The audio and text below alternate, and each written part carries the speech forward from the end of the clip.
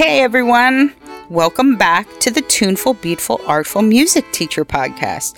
You want to hear something funny? This is the last podcast intro that I will be recording with my natural vocal folds. Because by the time you hear this, Lord willing, I will have strips of Gore-Tex as an implant pushing against one of my vocal folds to make them close a little more easily.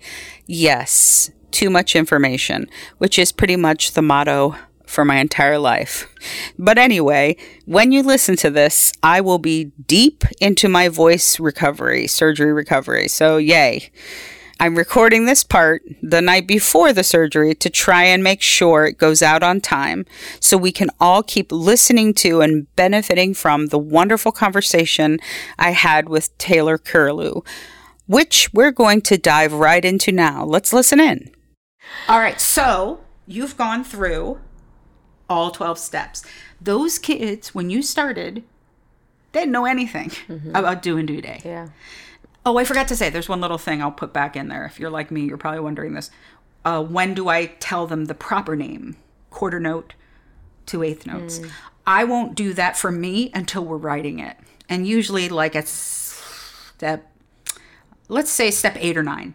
I'm going to say, by the way, you know how we call this Do and Do Day? Yeah. The way I explain it to my kids is I'll say to them, Becca, when you see Becca, she's a second grade girl, right? Everybody agree? Yes, she is a second grade girl. But I won't say, as she's walking down the hall, yo, second grade girl, come over here. If I did, it's not wrong. She is a second grade girl, right? Or a second grader. But she has so much more to her. Right, and she has a name. She has a proper name. Mm-hmm. So while both things are true, one is her proper name. Her proper name is Becca. So notation is similar to that. We say it, or my kids know, the chanting name is Do. The proper name is quarter note. Mm-hmm. So just wanted to put that out there if you're wondering about that. You're getting schooled, Taylor. This is great. I'm all for it. So now you've gone from knowing nothing as a student. You didn't know what Do and Do Day were. Maybe you've seen notation before, right? Now, not only can you perform songs and rhymes that contain Do and Do Day, you can decode them. You can hear them in your brain. You can read them. You can write them. You can create with them. Now, here we go, Unit 2. Yeah. Right? Wow. Now we move on to Unit 2, and guess what? Same we start thing. all over again. 12 steps and how many groups? 4. 4 groups, 4 boxes. The groups are, group 1 is like barely counts. That is readiness. Have some fun. Learn this, right? Yeah. I'm just teaching you 2 pieces. Second box, conversational solfege. Most important thing is we are creating an inner hearing foundation. There's no visual in this. And we start that process, the bicycle process. Rote, decode familiar, level up, decode unfamiliar. Now create something with it. Wow, you got good at that. Let's move to the next box. Reading. Rote, I tell you what it sounds like. Decode familiar, you tell me what it sounds like. Decode unfamiliar, level up, tell me what it sounds like. This is new. Now we move to the final box, writing. Now you are going to do all the things you've been doing, right? Box 2 is almost exactly like box 4. Conversational solfege and writing box, those boxes are almost exactly the same. The difference is you're writing it down. Mm-hmm. So step 3, decode familiar, is exactly like step 10, write to decode familiar. Because the only thing you're doing is adding the writing part. You're still asking them to listen, decode, but you're just saying, now write it down. Mm-hmm. And you have gone through that. Now imagine that you go through this amazing process that John has laid out, and you do it for Do and Do Day. Then you do it in triple meter. Do, do, dotty. Is that Unit 2? Okay.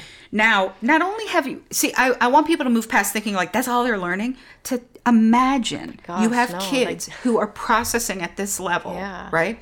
And now you're showing them the difference between groups of beats in 2 and 3. And how the notation represents what we hear. Yeah. Now you're going to move to Unit 3. do, dee, do, dee, do, dee, do. Now you're introducing what I call the skipping rhythm, quarter note, eighth note, onto that do, dotty. Now you've learned all these rhythms. Let's go to our very first tonal unit. The very first tonal unit is unit 4, mi, re, and do. So anything you do in that unit, generally speaking, is going to have the rhythms that came from units 1, 2, and 3. Got ya. And now what you're doing, think about it. You are learning to hear, read, and write full music. What I say to the kids at this point, I say, training wheels are off. This is real music. You're looking at notation in its fullest form, right? Where before, I'll tell you the truth, that was kind of training wheels notation. Now you're looking at what Mr. Strong looks at.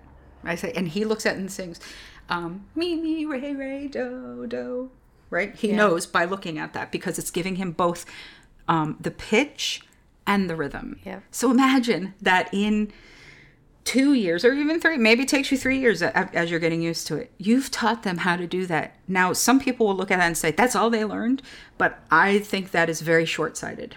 I think really you have taught them something incredible. Oh, yeah. And not rushed it. Yeah. And there's so many songs they're doing anyway and the steps. And it's like, that's absolutely that's great. So how do you feel now about just how you think about the overarching thing? Oh, it's just like I can picture it more like just so much better than I did before because I have gotten to a certain step, but now it's like, okay, like, you know, and I think with the classes, like, yeah, like you're so like you have, you know, the papers in front of you and for someone like me that this I knew was going to take some time. I think it's nice to just hear it and like go through it and like and be able to ask your questions like, oh wait, neutral syllables? Oh no, yeah, no neutral syllables, and like right? Be by myself and like but also be able to help so many people because these questions come up all the time, and you know. Do you want to hear something scary? Do you know what page we're on? 2. Yeah, 2, 3, 4. But I like because I can see this is like, I mean, it is teaching. Yeah. Duh. This is like teaching. No, I mean, I could see your face changing as we talked, where you were like, you had these looks like I could translate. Yeah. You know, that were like, oh my gosh, I've been doing, you know, this is embarrassing. I've completely been doing this wrong. And then there were moments where you're like, oh. Yeah. Like it starts to make sense. That's why I really encourage people to keep learning this. Now, you'll hear I've never heard a teacher trainer not say this. Like one and done. Yeah, every one of us. So I think I've sat through John teaching conversational solfege. I know it's at least 4 times. It could be 6 times. And every time I go, oh, wait, what? Yeah. Or like, you know, or looking at another teacher trainer and hearing them talk about it and bring their things to it. It's like, I never thought about that. Yeah. Like, I'm trying to think, Andy Heimlich said something a year ago and it was about the games and stuff. And I just remember thinking, I never thought about it like that. And that really blossomed in my teaching. So I'm encouraging everyone, first of all, you need to take this training. Second of all, if you can take refreshers, you should do that, right? If you can get the streaming lectures, get that and look at it. Now, it's a pain, I'm not going to lie. It would be easier to put on a movie, use the active board, or just go in and say, we're going to play games. But if you are invested in helping your kids become independent musical thinkers, you got to put in the work, right? Yeah. And then what's nice is, if you're patient with yourself and you allow yourself to take risks and make mistakes, this process will pay off exponentially. When you see those kids getting it and they leave your classroom, I mean, my goal sometimes is like, I think of it like this. I want to be jealous of those kids. I wish I was a 9-year-old walking out knowing how to sing solfege, decode patterns, and have real intuitive understanding of it. So do you feel better about the 12-step process? So much better. Yeah. Like, I'm like, oh. And I now knowing, like, you know, and I was writing things down and I'm like, I don't have to write it down because I can just listen to this. Which is really nice. The brain is like, oh. It's a lot of information. Okay. Let me just get it down. And so, you know, because some of even just like the rhythmic unit I love this, but it's like, what do these lines mean? What Right, are these you're looking at the unit plan template. But it's good to have it here and to say, oh. It's better to come back to this unit plan template after you understand and that too. the steps on a broad level. So hopefully this has helped you with that. Oh, yeah. And the next thing we're going to do is talk about your specific questions. Cool. And maybe some of them have been answered. Yeah, I was going to say, we just killed a couple of things in that. So, all right. So now we've gone through the 12 steps of conversational solfege. Really, it's better to think of 12 steps in how many groups? Do you remember? 4 groups. So first, readiness. Phew. Have fun. Learn this. All I'm doing is learning 2 pieces of repertoire. Cool. It's strictly pragmatic, right? Awesome. But if you're looking at the kids, it should look like, woo, this is a fun thing. Wow. Or at least, oh, interesting song, or that's a funny rhyme. That's what it's happening to them. But before we go on, I think I have this written down, but I'm just going to say it now. I'm going to talk about a couple of important things. One of the first things is, I'm going to say this because I feel like there are so many numbers getting thrown around. That could be confusing to me when it's like, oh, there are 12 steps. Oh, there are 4 groups. Oh, step 1 is this. Step 2 is this. Amen. So I'm going to throw one more set of numbers in. And what I call this the magic 6+1, right? And so, or just the 6+1. And I've noticed in my classes in the past year, really distinguishing this has become very important, because what I'm talking about when I say the magic 6+1 is when I'm about to start a unit, right? Before, in advance, I'm going to go to the binder. Okay. Let's say level 1, the purple binder. And I'm going to look at unit 1 and I'm going to say, I need to pick 6 pieces of music, 6 songs and rhymes plus 1. The 1 is the classical piece or the masterwork or some real world application. Just 6 though, always. Which is my lucky number. But let me just say, I want to say it like this. John is not a fan of hard and fast rules. So this is me saying 6+1. Okay.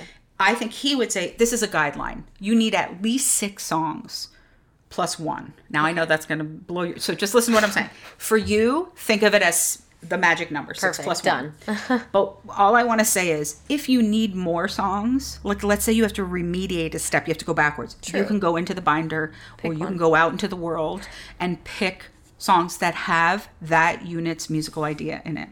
So when I am starting a unit of conversational solfege, I get out something which I will also link in the page called the unit overview.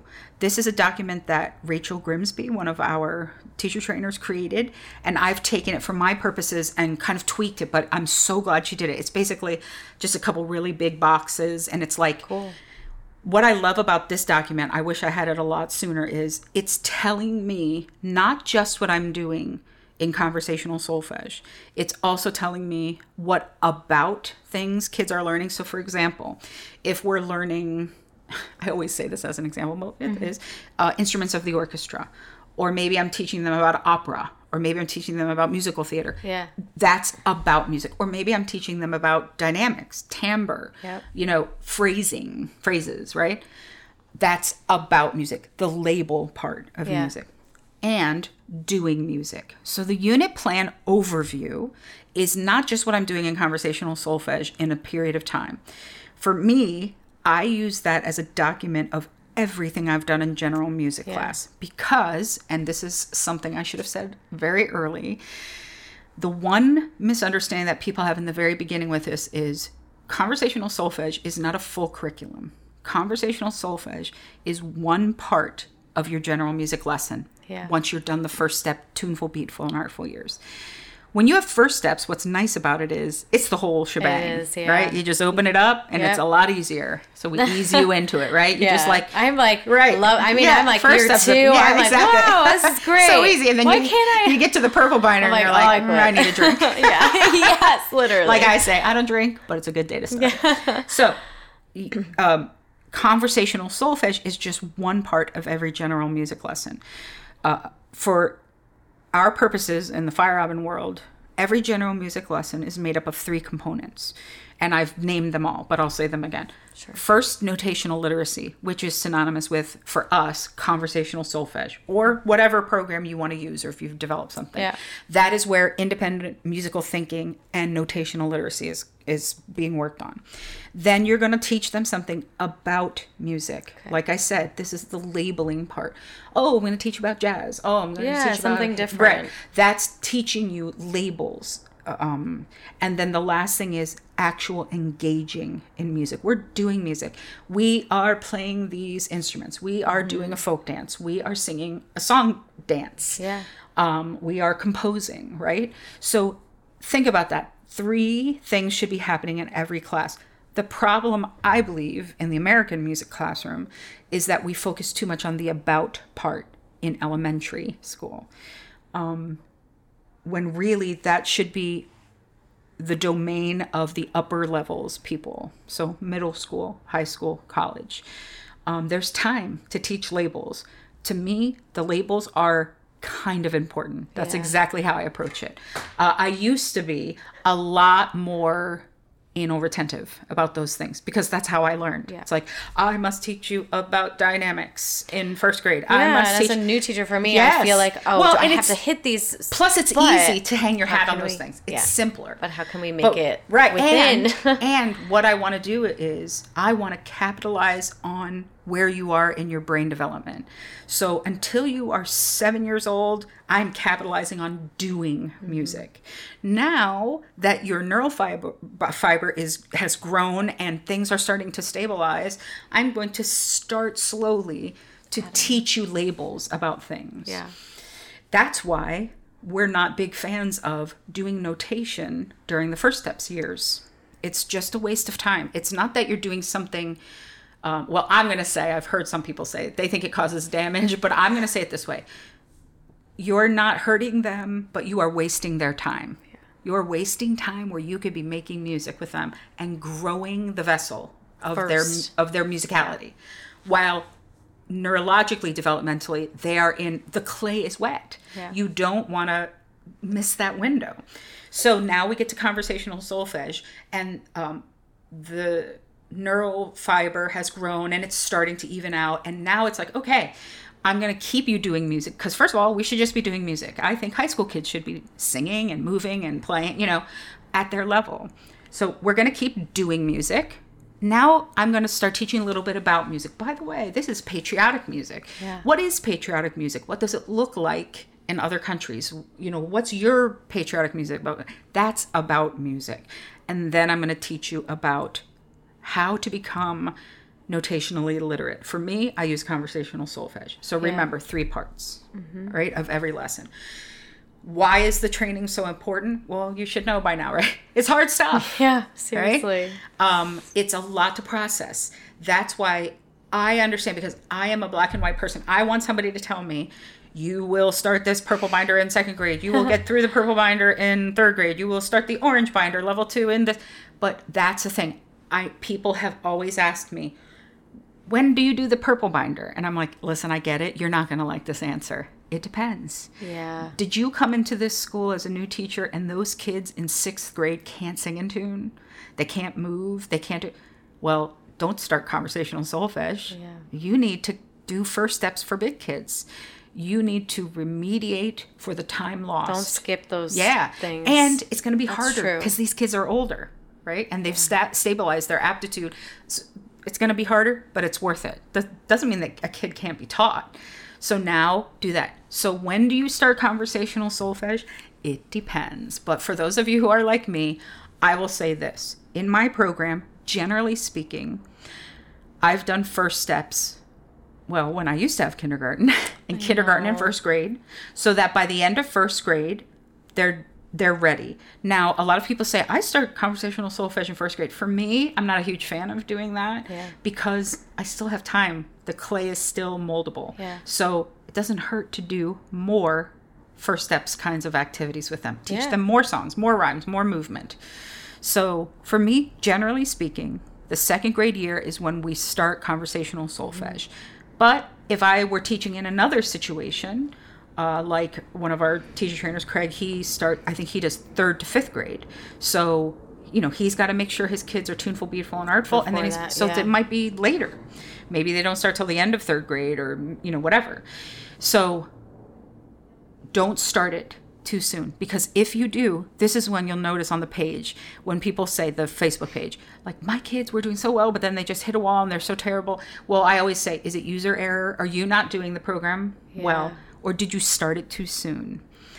Because all things being equal, if those kids are tuneful, beautiful, and artful, they should be able to make it through. You can get a fluke where kids are, you just have a kid, but generally speaking, your kids should be going through conversational solfege at a good pace.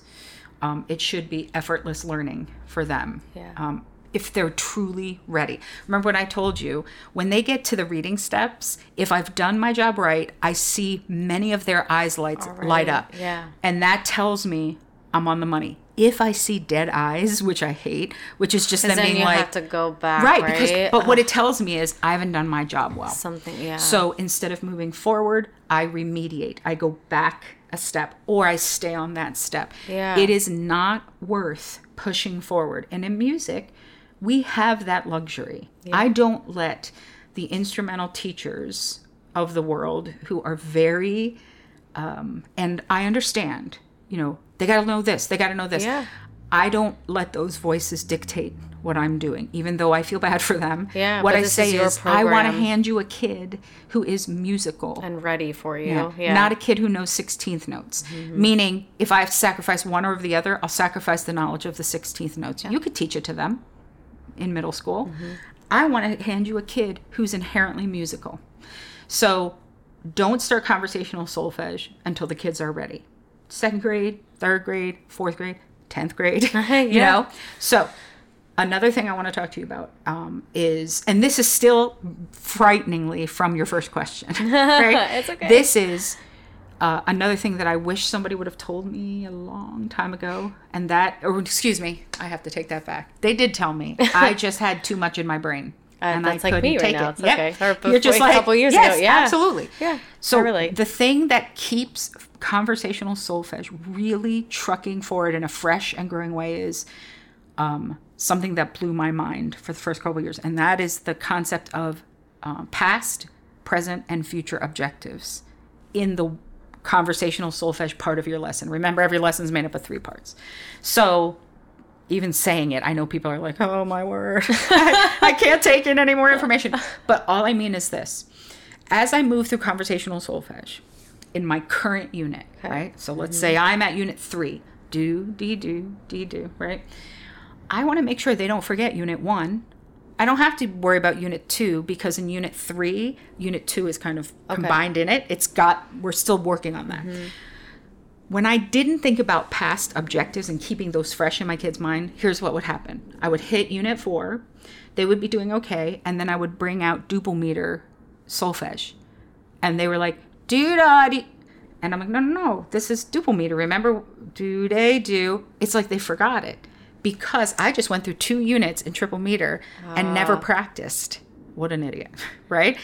So all this means is on any given day, when they come in, I want to make sure I'm just doing a quick review of something from the past. And little bits and pieces. And it means anything I want. So let's say we're in unit 3, right? Mm-hmm. And let's say in the current unit, I am at step, whatever, I'm just making up, 4 of unit 3. When the kids come in at some point, I'm going to bring up something from unit 1 and say, do you remember that song 2, 4, 6, 8? Yeah, I have this playground ball I'm going to bounce with you. Will you please say it with me? 2, 4, 6, 8. And I'm going to say, let's see if you can decode it. Do you remember how to decode in duple meter? What do we use? Do's and what is it? Yeah. Doodads. So I'm going to say, let's do it. And they start decoding. It's almost like, hey, that's our do now. Yeah, that's our exactly. fun, done. And it's over. Yeah. That is a past objective of that lesson. I want to touch on something. Maybe a couple classes later, I might have them read something. Remember 2, 4, 6, 8? We just can you read this for me? Can you decode it? Just make sure it's still there. Right. Yeah. That's all you're doing. Okay. Then your current objectives, that's everything we just talked about. Yeah. And then the future objectives. I want to capitalize on my time with them by preparing for what's coming next. Mm-hmm. And that way, nobody can see what I'm doing except Taylor. I'm overlapping. This is my current unit, here comes the future unit coming underneath this one. There's an overlap. I'm saving time. Yeah.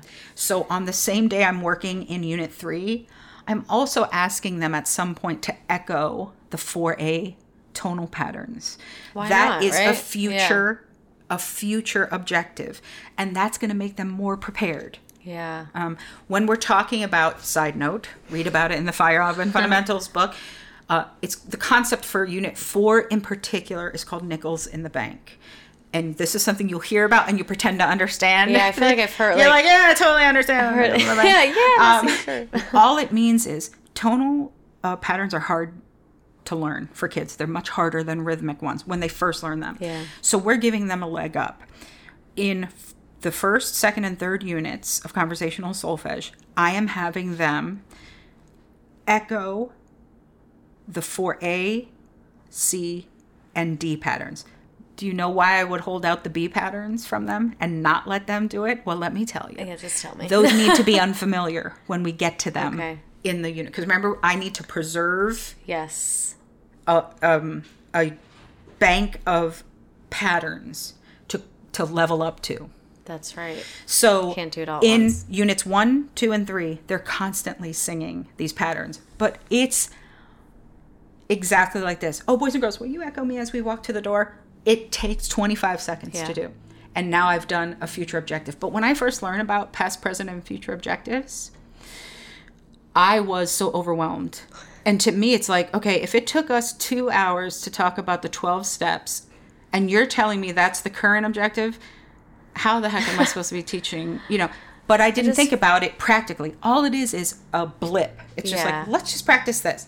And let's just prepare for that. And it's something you've done, so you can make it like you shouldn't have to stress over it. Absolutely. And, and I guess there's no wrong way to. That's what's nice about it, right? Like, I'll just I take just it. kind of try to keep that more casual, so it's not so overwhelming Oh gosh, to I me. have to do this song Yeah, and that. it's just like I got to keep in mind step. that they have to keep practicing Unit 1. And they have to keep doing this. And it's only going to benefit me and them. Yeah. When Wow. I started doing that, and then I got to Unit 4, I wanted to do a dance. Because I'm like, you were oh like, my word, they remembered. Well, of course Wow. they did. We've been practicing it. Yeah. I didn't let them forget, duh. So that's what I awesome wanted to talk advice. about that. Yeah. Now we're going to start with your second question. 20 hours later. Literally. Love it. Insert Gary the Snail. Yes. Please. Here's your question. If you could explain in 10 minutes the process of how to start doing CS with no experience, doing it within your classroom, how would you explain that to a teacher? Or someone like me who does first steps is trying to implement conversational solfege with only 3rd and 4th graders this year. 2nd graders for me are still on first steps. Okay. So I don't think this is going to surprise you because I kind of touched on this. Yeah. I'm going to be honest and tell you when I first see this question, it's a question I got a lot, something Cute. of that nature, it's impossible, right? It's impossible to me to tell a teacher, I know, that's true. oh, you bought that book, just go ahead and go for it. Now, I want to tell you something. Lindsay Jackson, I'm doing a lot of teacher trainer name dropping here. These are my friends and my colleagues who are very gifted. I remember marveling, I don't know if I'm misquoting her, but when we were talking about this, I was saying how overwhelmed I was when I was trying to learn conversational solfege. And she was kind of like, it wasn't that hard.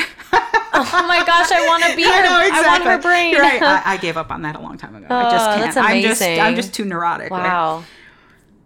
But to me, generally speaking, it's a bit much to say to somebody, you can learn this on your own. You don't need any training. Yeah. Go ahead and just give it a try. Whereas, to be honest, if I gave somebody the green First Steps book, I feel better saying, learn the repertoire, and I think you could kind of fake it till you get a training. So, I'm glad you asked it, though, because it's really important to understand about conversational solfege, and we have touched on this. You cannot just jump in with this and expect to really thrive in it. You need to learn about it, sit with it. But I do want to say, once you've done some training, and you did this, and you should be proud of yourself, you do have to try it. Yeah. And then you'll have the questions, right? That's what I want to say to people. I wish people had the time and the money to do this.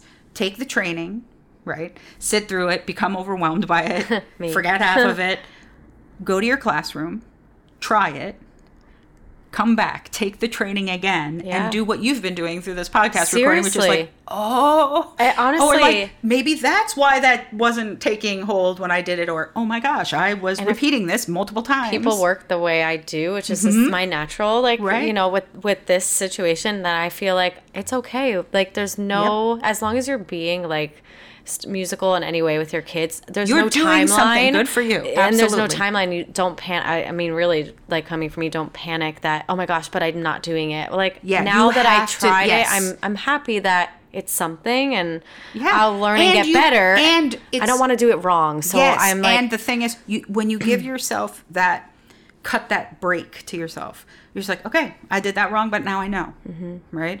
I've had times like last year, I remember having a third grade that was really behind, and I was just starting to beat myself up, and I was like, you know what, stop. I just have to move forward. Yeah. Should I have done it differently and better? Absolutely. Did I know? Is there anything I can do about it? No, but I can try my best and let's move forward, right? And they learned stuff, Yeah. right? They learned did. a lot. They're right. All right.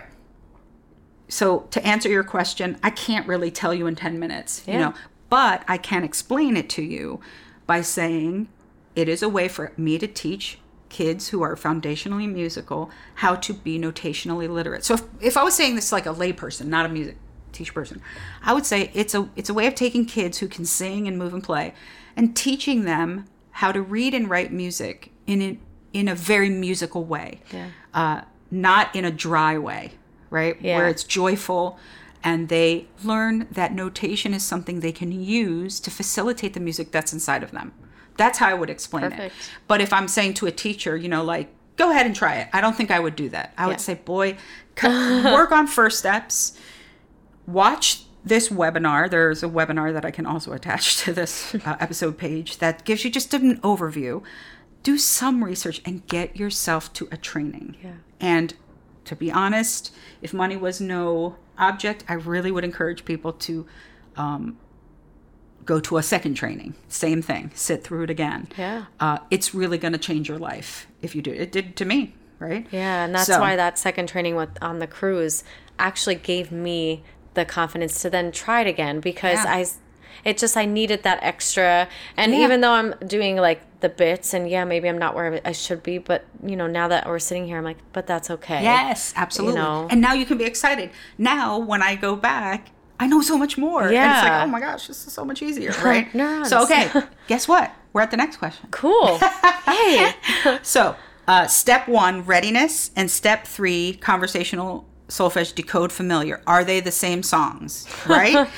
You are right. Now you know they are the same songs. And even though I'm like, I know this, but it just starts to but don't feel look... bad, because that's the kind of thing you wouldn't want to be wrong about that. No, and I mean, I could have 3 years. went on the Fire Robin thing and Google searched that. No, I told you to write down questions. You wrote it down. Exactly. And honestly, there were a few times this week I said, kids, just hold on a second. Yeah. Oh, pause, I've done that. Look at your neighbor, say something about the weekend, because I need to just write this down. And you know, because I was like in the moment. Yep. And then you forget it when you leave. That's why you have to write it down. But okay, yeah. so yes, the you are doing at step 1 and step 3, and if we're looking at that rhythm unit plan, right? We're looking at it together. You're looking at step 1. Do you see the numbers 1 and 2, the blanks? Yeah.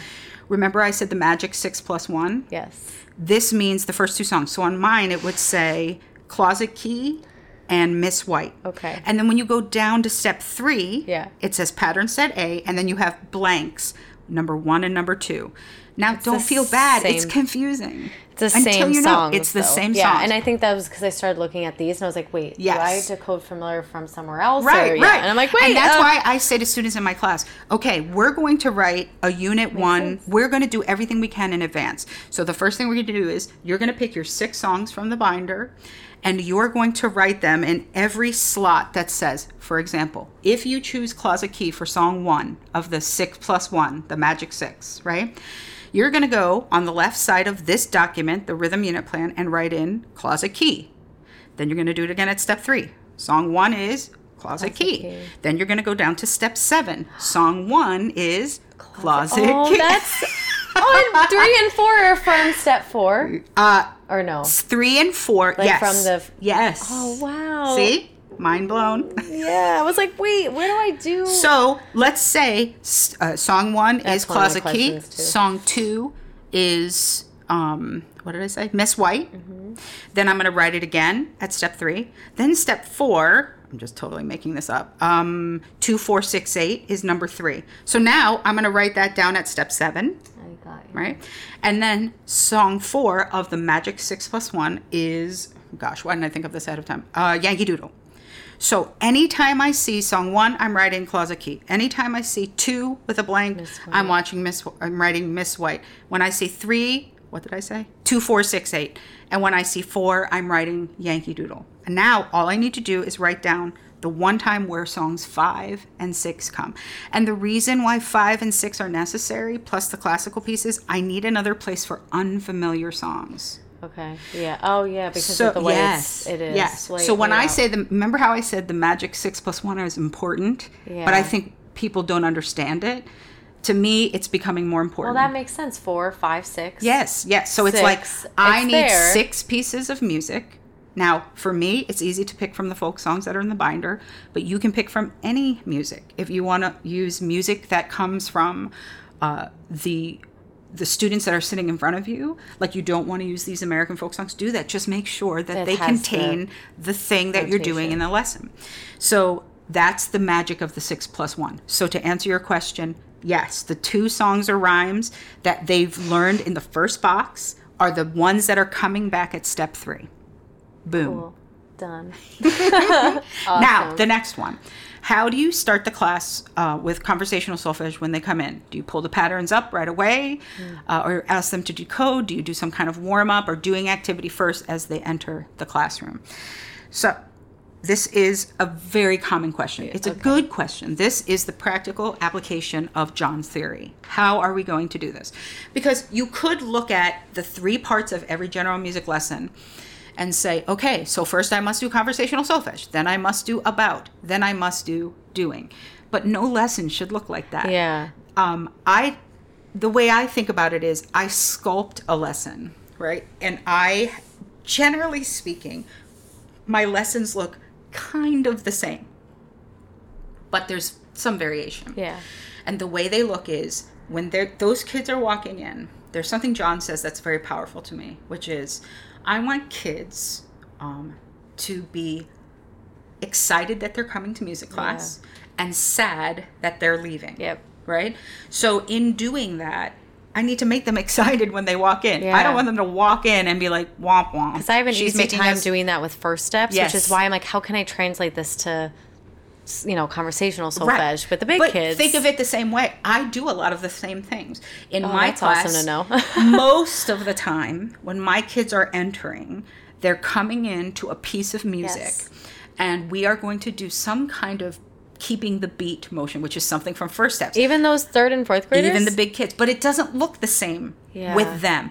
With them, I'm really starting to bring out some world musics and music from the children that are singing in front of me. So I might bring in music from Pakistan. Yeah. Just want to make sure that it's in a fast, like the meter marking is between 120 and 136.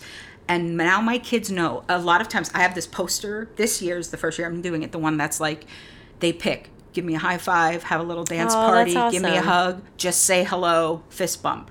So my kids, if we're on automatic, if I'm not doing something unusual, they know they line up at the door. The music is playing. I have to be on my game to do this. The music starts playing almost before they walk in. They come in through the door. They do their hug or whatever. They know, go to a place in scattered position. This is default if I haven't given them direction. And they start moving to the beat. They can move. We call it middle school dance moves. Means they just go back and forth. They know in conversational solfege years, I want them to tell me if that music is in duple or triple or mixed meter. And they're just moving. Yeah, they're having fun. Yeah. And I allow a little more fooling around than I like personally, but they're having fun as long as they're being musical. Because, in my class, it's get to the top of the pyramid of musical greatness. So everything you do once you cross that threshold serves one purpose: be musical. So when you come in, if you're wrestling with your friend on the ground, that's not being musical. But if you and your friend are like doing a hand clapping game and you're being a little silly, as long as you're being musical, I'm happy. Yeah. So then that gives me a chance to greet every kid as they come in and do that. But let's say I'm not doing that. Let's say I have the stretchy band out. They all come in and we're moving to the music. Yep. Or let's say they come in and we do a really funny move it. You know what I mean? Yeah. So okay. that's their come in and Wow. do this, right? Generally speaking, I do a little grouping of conversational solfege stuff. So maybe we do that, and then we might do a second doing thing. Yeah. Then I'm always doing a pitch exploration with them, even the big kids. Yeah, so that's slide like my whistle, favorite thing. a ribbon stick, a butterfly. They love it. They don't want to admit sometimes. Plus, they know. Love it. They will say to me, "We remember." Yeah. Yeah. So I'm going to do something because I also want their physical body to understand we are starting music. We're getting ready, yeah. You know? And we're going to sing. Then they're going to sing something really short and quick. And then I'm going to I head into conversational solfege. So it might be read this, decode this, echo this, da da da. But I might only do a couple of the conversational solfege things. And then we're up and doing a doing part of the music, of the lesson. Meaning maybe we're doing a dance. Maybe we're playing a game. Maybe we're doing a jump rope rhyme. Right? Then I'm going to throw in a little conversational solfege. Maybe the review is at that point. So I can do the review after the current objectives. Sure. And then we're going to do one more thing. And then they're going to be heading out. And I'm going to have them prepare for a future objective. As they line up, please echo these patterns. Right? Or I'm going to sing you a new song that we're going to learn more in the next couple classes. I am a person who likes to sculpt the lesson with a general flow. Okay. And I'm a spreader outer of conversational solfege. I don't do, now this is the conversational solfege piece. Every once in a while it turns into that. Because let's say we're at the writing parts. Yeah. It just, It happens. that's how it You have happens. to. Yeah. Yeah. But generally that's not what you're going to see. Wow, that was so helpful. Oh, good. I hope this dialogue with Taylor is benefiting you. I know for sure that every time I talk through conversational solfege myself, I feel like another layer of the onion is peeled back and I kind of earn some leveling up coins in the conversational solfege world. If you have questions about what you've been hearing in this conversation or just about conversational solfege in general, you can always send them to me at tunefulbeatfulartfulpodcast@gmail.com or by posting on our Facebook page at the Tuneful Beatful Artful Music Teacher or on Twitter at TBA Music Teacher and on Instagram at the Tuneful Beatful Artful Teacher. For now, though, I'd like to just say a quick but sincere thanks to the Fire Island Association for Music Education for sponsoring the podcast, and I want to, as always, encourage you to please consider becoming a member, especially as our biennial conference in Philly is coming this July. But for now, I'm going to close down my equipment and go hang out with my family and get ready to get my vocal cords fixed. So while I do that, will you please keep doing all you can to create a more tuneful, beatful, artful world?